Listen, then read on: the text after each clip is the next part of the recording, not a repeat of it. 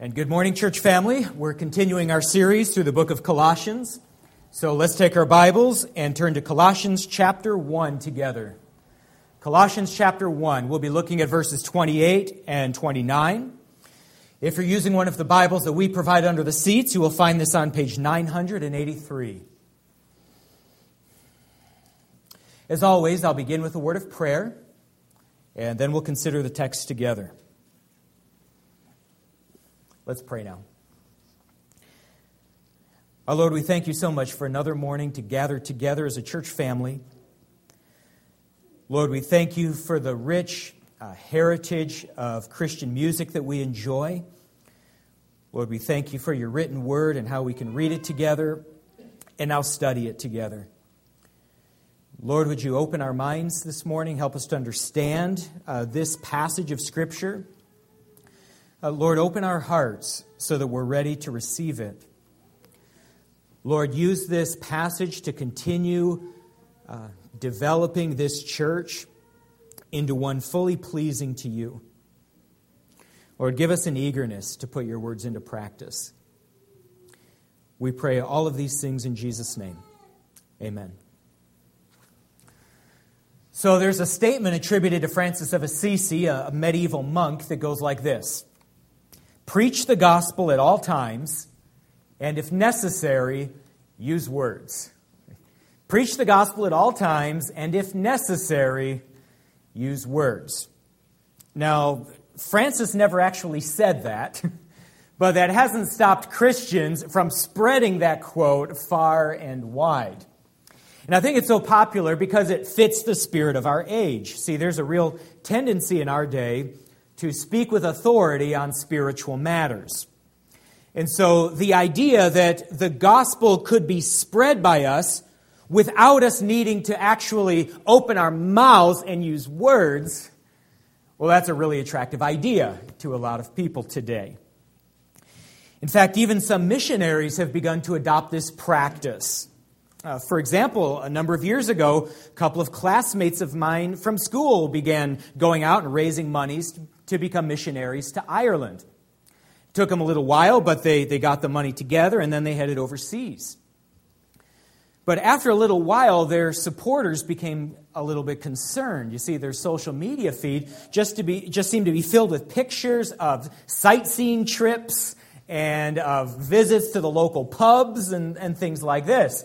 So the supporters reached out to this missionary couple, and they said, hey, what's going on here? We've given you tens of thousands of dollars to spread the gospel in Ireland. What are you doing? When are you going to start that work? This couple was frustrated, and they responded back to their supporters. They said, no, you guys don't understand. We're organic missionaries. And then they explained what that means. They said, that means that we just go overseas, and we just are going to live our lives in this foreign country, and we're going to trust that our Christian lives are so compelling to the non-believers of Ireland that they are just going to beg us to hear the gospel so they can be converted. But we're not actually going to talk to people, take the initiative with the gospel. Well, as you can imagine, that was not well received by the supporters. They'd never heard of organic missions. This was a new thing. And friends, I think you understand that the only way to make disciples of Christ is for us to take the initiative and open our mouths and speak the words of life so that people have an opportunity to respond. And this brings us to our text. Again, we are in Colossians chapter 1, verses 28 and 29. Now, these verses are part of a larger portion of Scripture that begins in verse 24. And in this whole section, the Apostle Paul is describing the nature of his ministry to the church in Colossae. As we've looked at Paul's words here and we've compared it to the rest of the New Testament, we found that Paul's words here about his ministry are not unique to him. Rather, they are descriptive of the Christian ministry for all time, for all Christian leaders. And so we've been looking at Paul's words here and then applying it to our present context. We noted, first of all, the title that the Apostle Paul uses to describe himself. That was in verse 25. He described himself as a minister. A minister. This is what Christian leaders are. We are ministers. The word minister means servant. So we are, first and foremost, servants of Christ and of His church. And as servants of Christ, we are called to suffer for the church, as Christ did. That was in verse 24.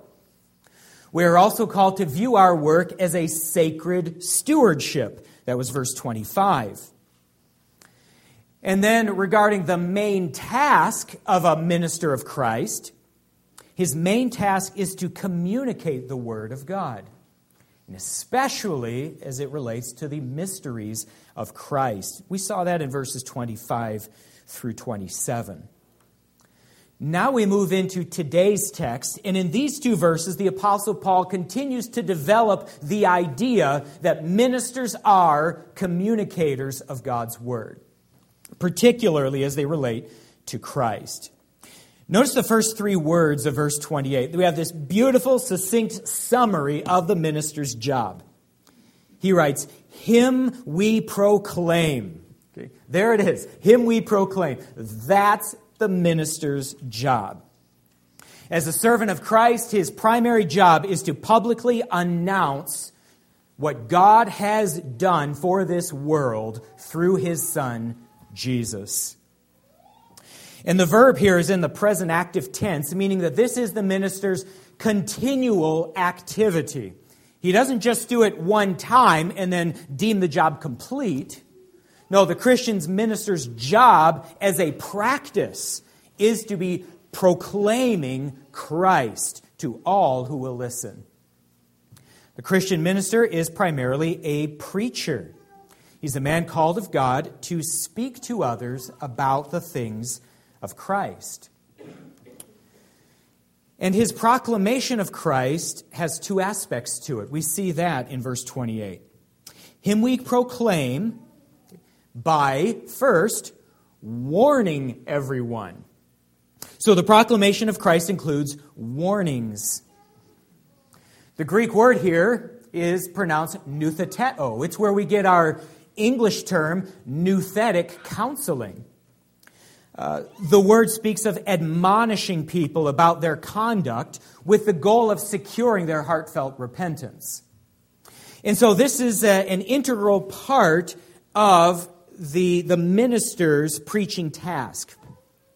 It's to confront people with the fact that their beliefs and conduct are at odds with the teachings of Christ, and it's to call them to repentance.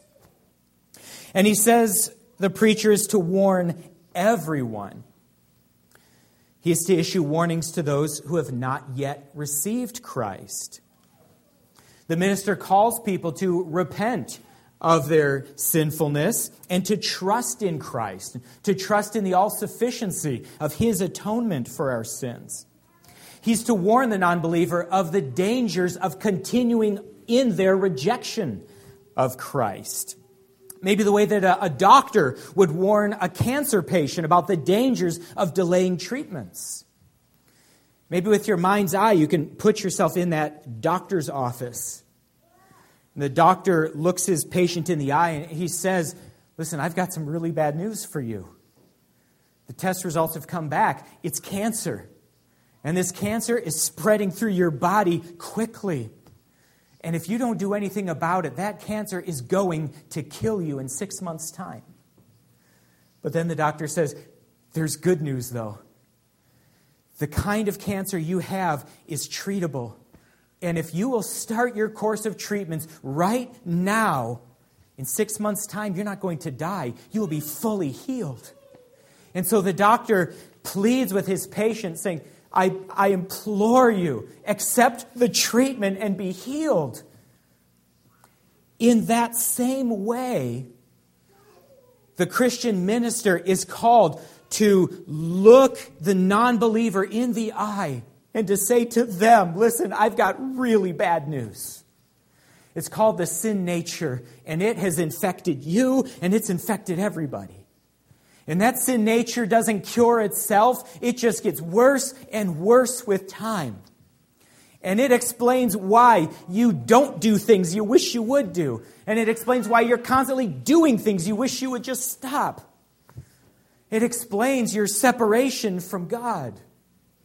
And if you don't do anything about this, you are going to continue on that trajectory. Things will get worse and worse until you pass right through the gates of hell from which there is no escape.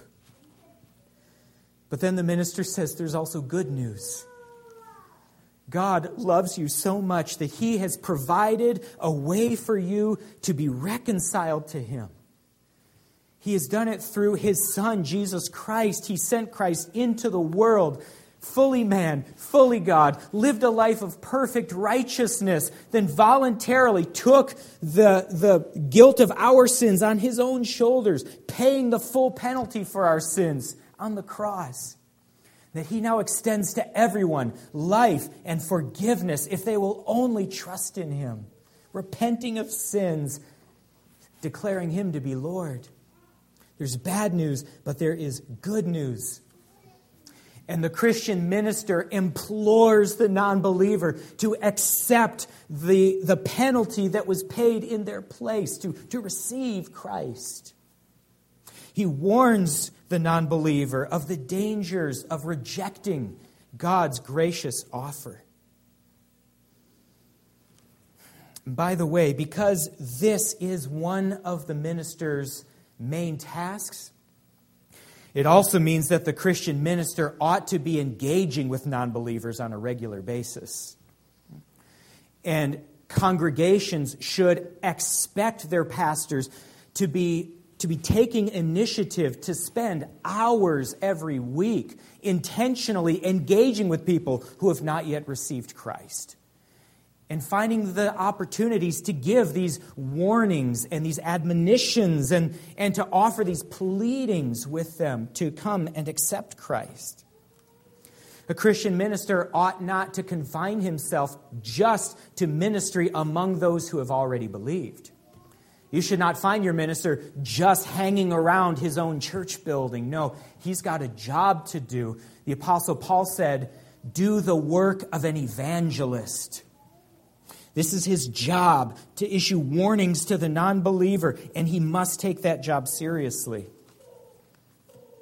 But the text says he is to warn everyone. So it's not just the non-believer that he engages with, it's also professing Christians. What kind of warnings would a minister offer to Christians? Well, he would warn them about the dangers of false doctrines, about the false philosophies of this world.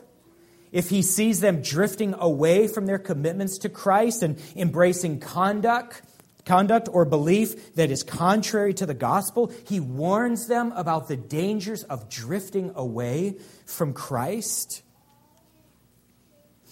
This is the minister's job, but in every case, whether it's with the non-believer or the believer, the professing Christian, the minister is called to speak with love and passion. The minister is not to be like some detached college professor, who just imparts bits of information to a classroom. No, think about those words, to warn, to admonish. These are very emotional words.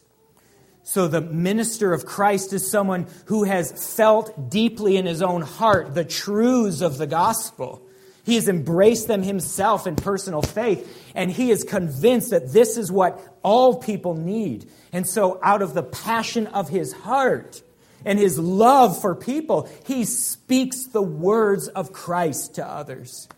And when he encounters the non-believer, he lovingly and passionately and with a sense of urgency says, "You must accept Christ."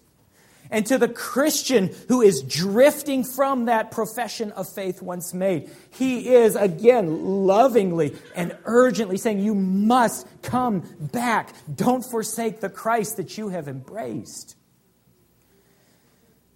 A minister of Christ is a minister of the Word, and part of that job means issuing warnings to all people calling them to wholehearted devotion to Christ. But you know, friends, this is also perhaps the hardest part of the minister's job. And there are a lot of reasons for that. One reason being that nobody really enjoys calling others to repentance. Okay?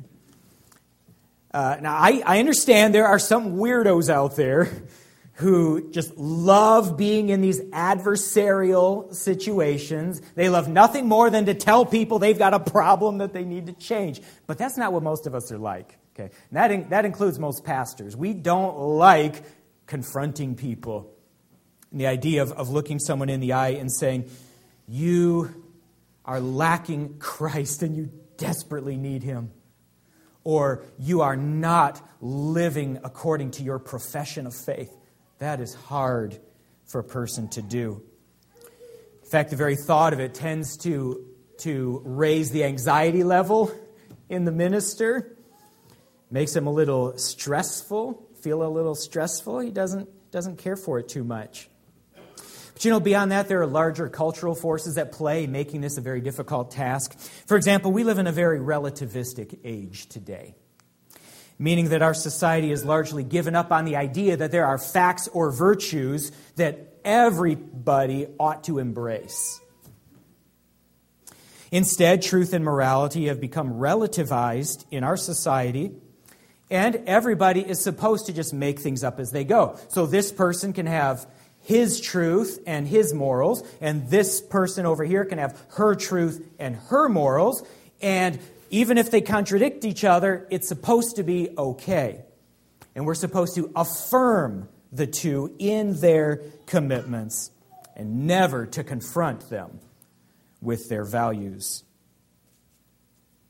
This is also a highly therapeutic age, meaning that one's personal psychological happiness is considered the greatest value. And so if you do anything to disrupt the psychological well-being of another person, like, for example, telling them that their way of life is wrong or sinful, that is considered very offensive. It's even considered hate speech. On the far left, it's even considered an act of violence. And you say, wait a minute, I've not bruised their body. What violence have I done?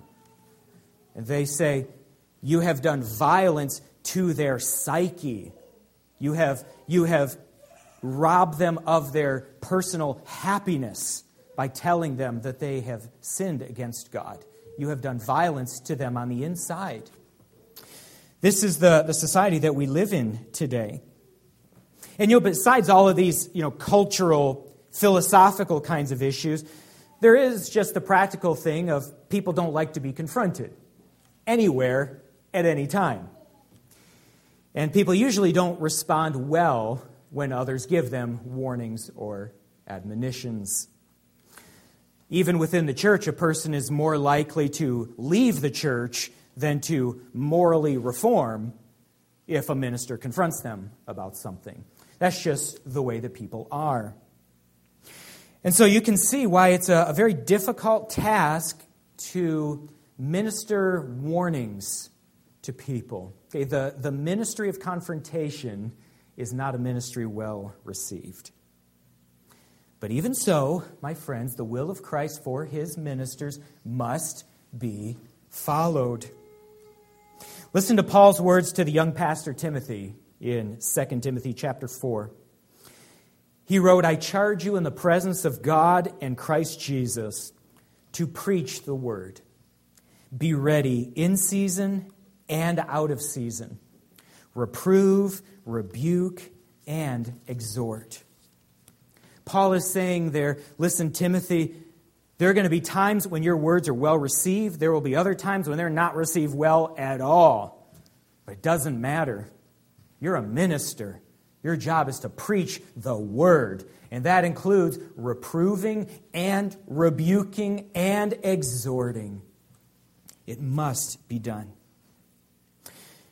And friends, if I could put just as fine a point on it as possible, a pastor who's unwilling to call people to repentance when it's necessary is unworthy of the title and ought to step down immediately. This is part of the minister's job. But thankfully, we see this isn't the minister's only job. Look at the next phrase in verse 28. Paul writes, "Him we proclaim by warning everyone." Now here's the next part. "And by teaching everyone." So there are warnings to be issued, but on the other side, there are also positive instructions to be offered. The minister is also called to expound the truths of God's word for the believer's spiritual growth. See, there are wonderful doctrines to be taught out of God's word. There's the doctrine of God and creation, the doctrines of humanity and sin, the doctrines of the church and the last things, the doctrine of Christ and his atonement. So many things to learn from God's word. And part of the ministry of the word is to impart these wonderful truths. There are also history lessons to be taught out of the Bible.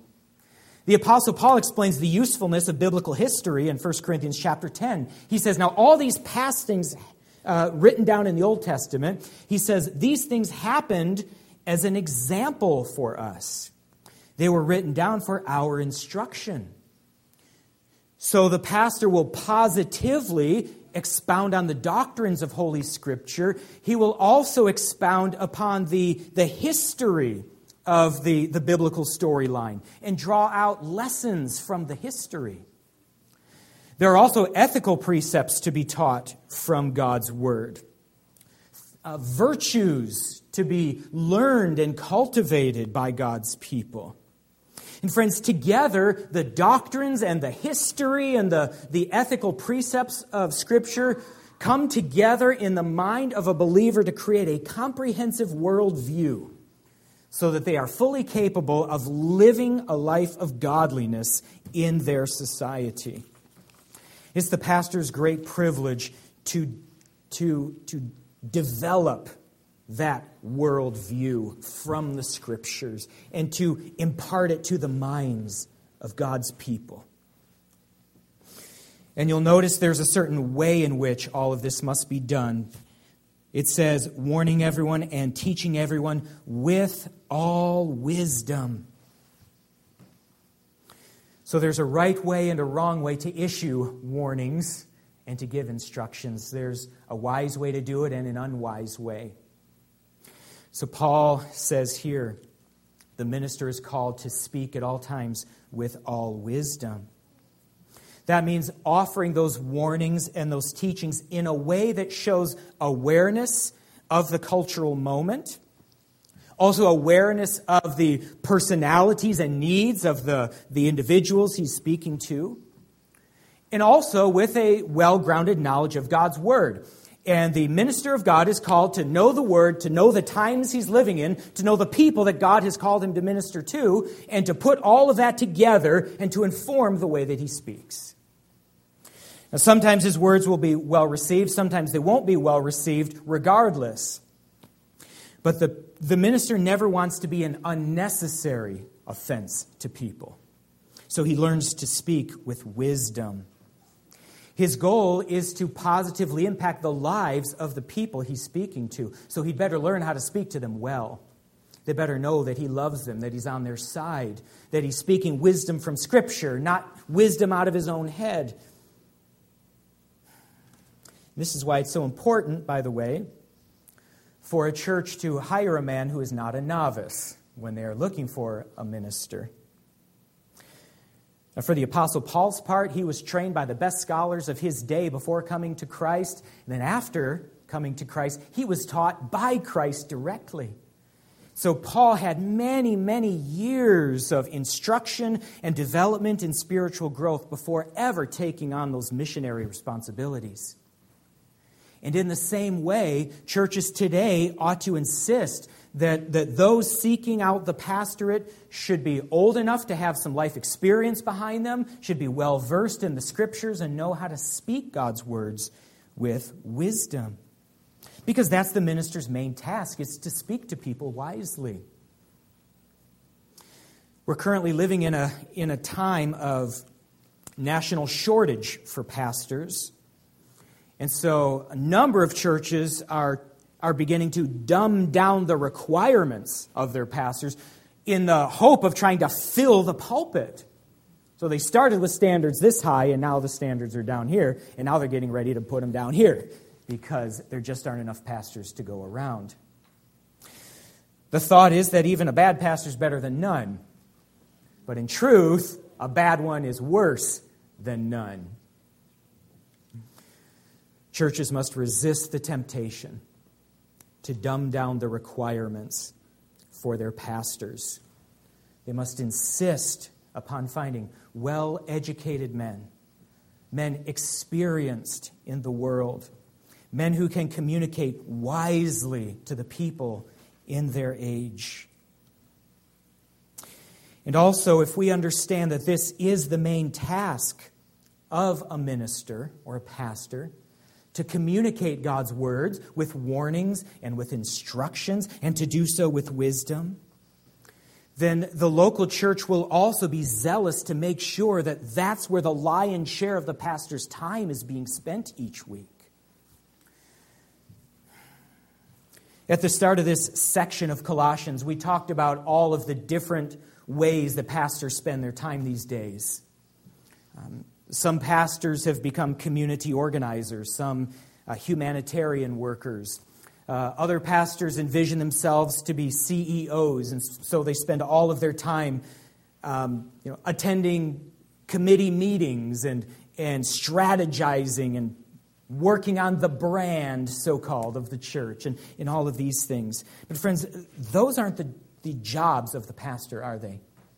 His primary job is to proclaim Christ and Him crucified, to warn and to teach with all wisdom, whether that is in a large group setting or whether that is in a small group or whether it is one-on-one. That's how he is to spend his time. And a church should be very concerned that he spends his time as Christ would have him do. They should expect to find their pastor spending many hours a week in his study preparing to speak to people.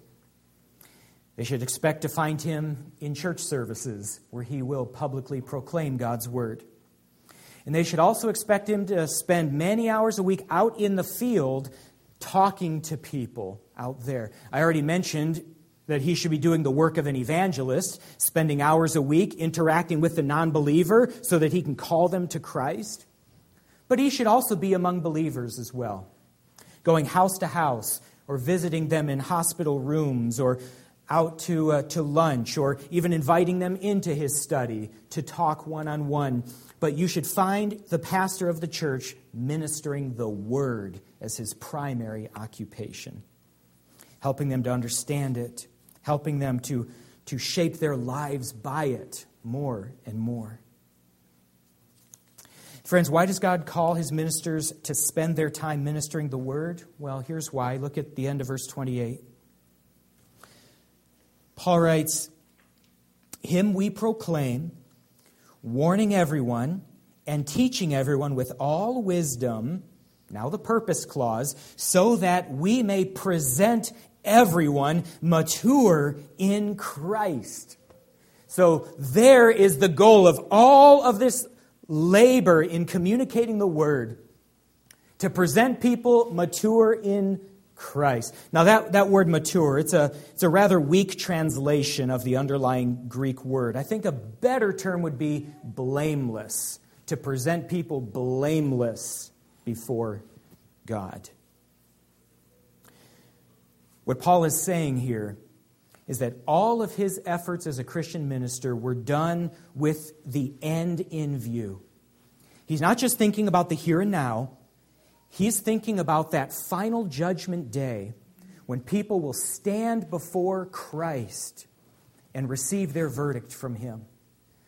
And Paul's goal is that every single person that God gave him an opportunity to speak to, that every single one of them would one day stand before the risen Christ in judgment and hear from Christ, "You are blameless, spotless, enter the joy of my kingdom. That's what he wanted to hear.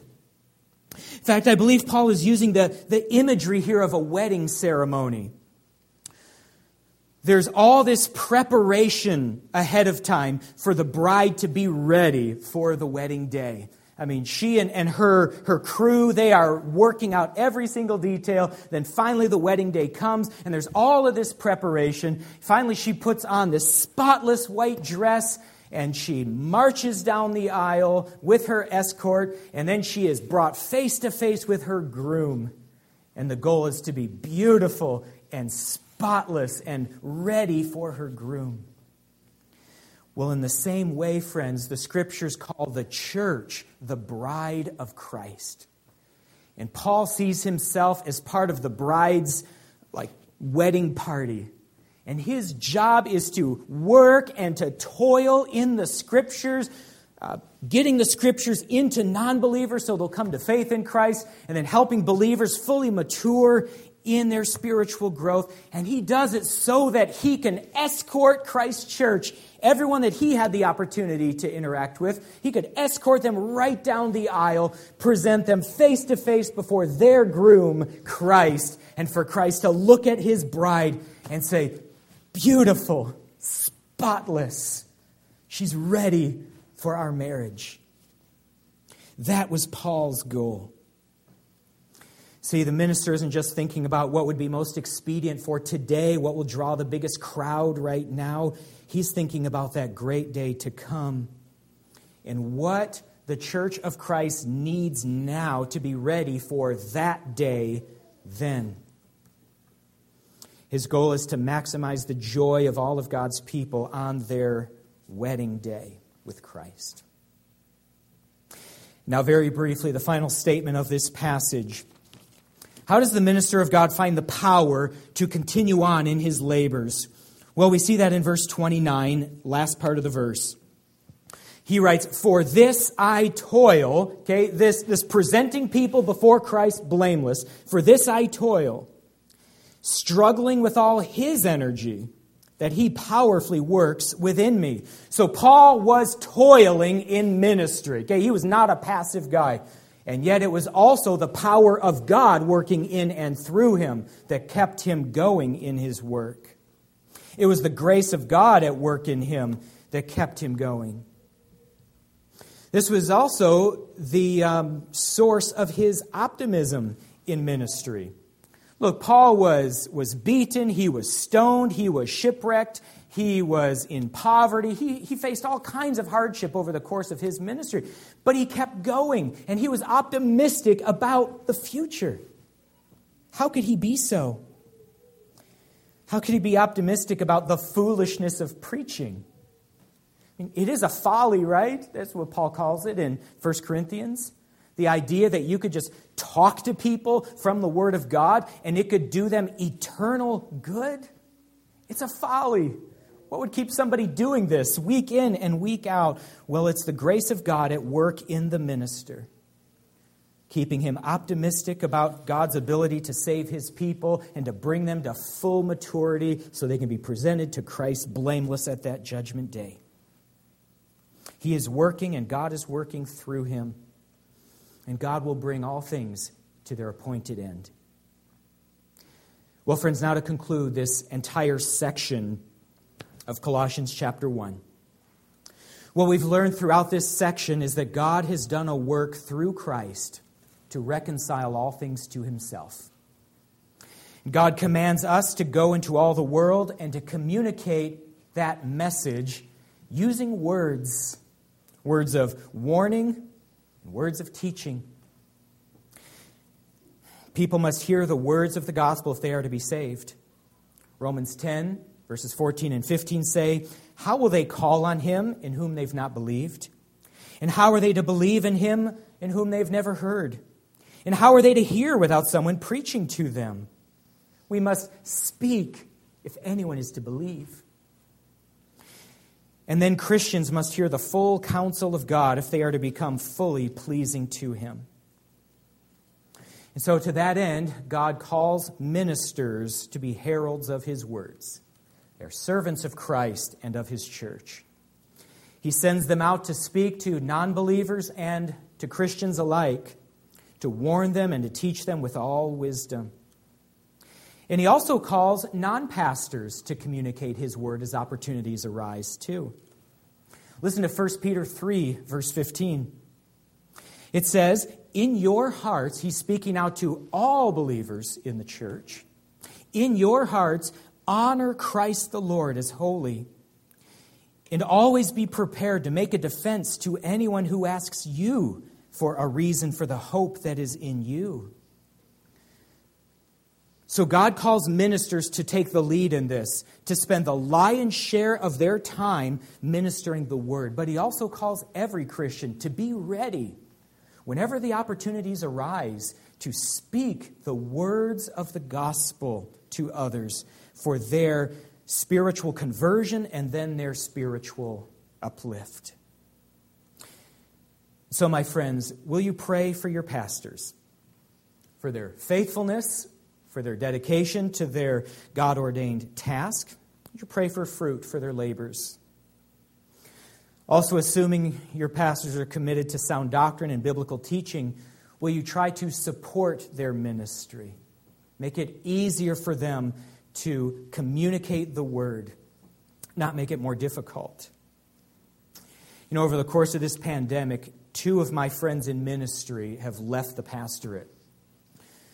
And it's not because of any moral failures on their part. These were good men, godly, committed to sound doctrine, outstanding expositors of God's word. And fairly young, too. They had many years of fruitful ministry ahead of them. Why did they leave the pastorate? Well, it was because of little things, like decisions they had to make during the pandemic that some didn't like. And so a few disgruntled people began to spread their resentments to others, and then they spread the resentments to still others, until it seemed that the whole church was against these men. And they could no longer function in the pastorate of these churches, and so they were forced to resign. One is out of the pastorate for good. I don't know what's going to become of the other. But friends, make the ministry a joy for your pastors. To the extent that they are faithful, support their efforts. And then finally, be faithful yourself. Know the gospel.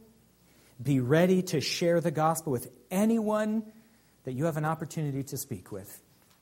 And when you encounter a fellow believer who is struggling with their faith, or maybe you even see them drifting from the path of Christ, call them back. Give them warnings. Give them teachings. Bring them back to the safe road that Christ has laid out for us. This is all of our responsibility. We are all ministers of Christ. And let's bow together in prayer now. Father, thank you for this entire section of Colossians. Lord, what a convicting passage for me to work through as I see what a pastor is supposed to be and do. Lord, what a challenge for our congregation as well. Help us all, Lord, to value what you value in a minister. And help us all to do our parts as servants of your Son, to open our mouths to speak truths out of your word for the conversion of the non-believing and for the spiritual growth of those who do know you. Lord, be glorified in your church as we seek to do ministry your way. And we pray these things in your Son's name. Amen.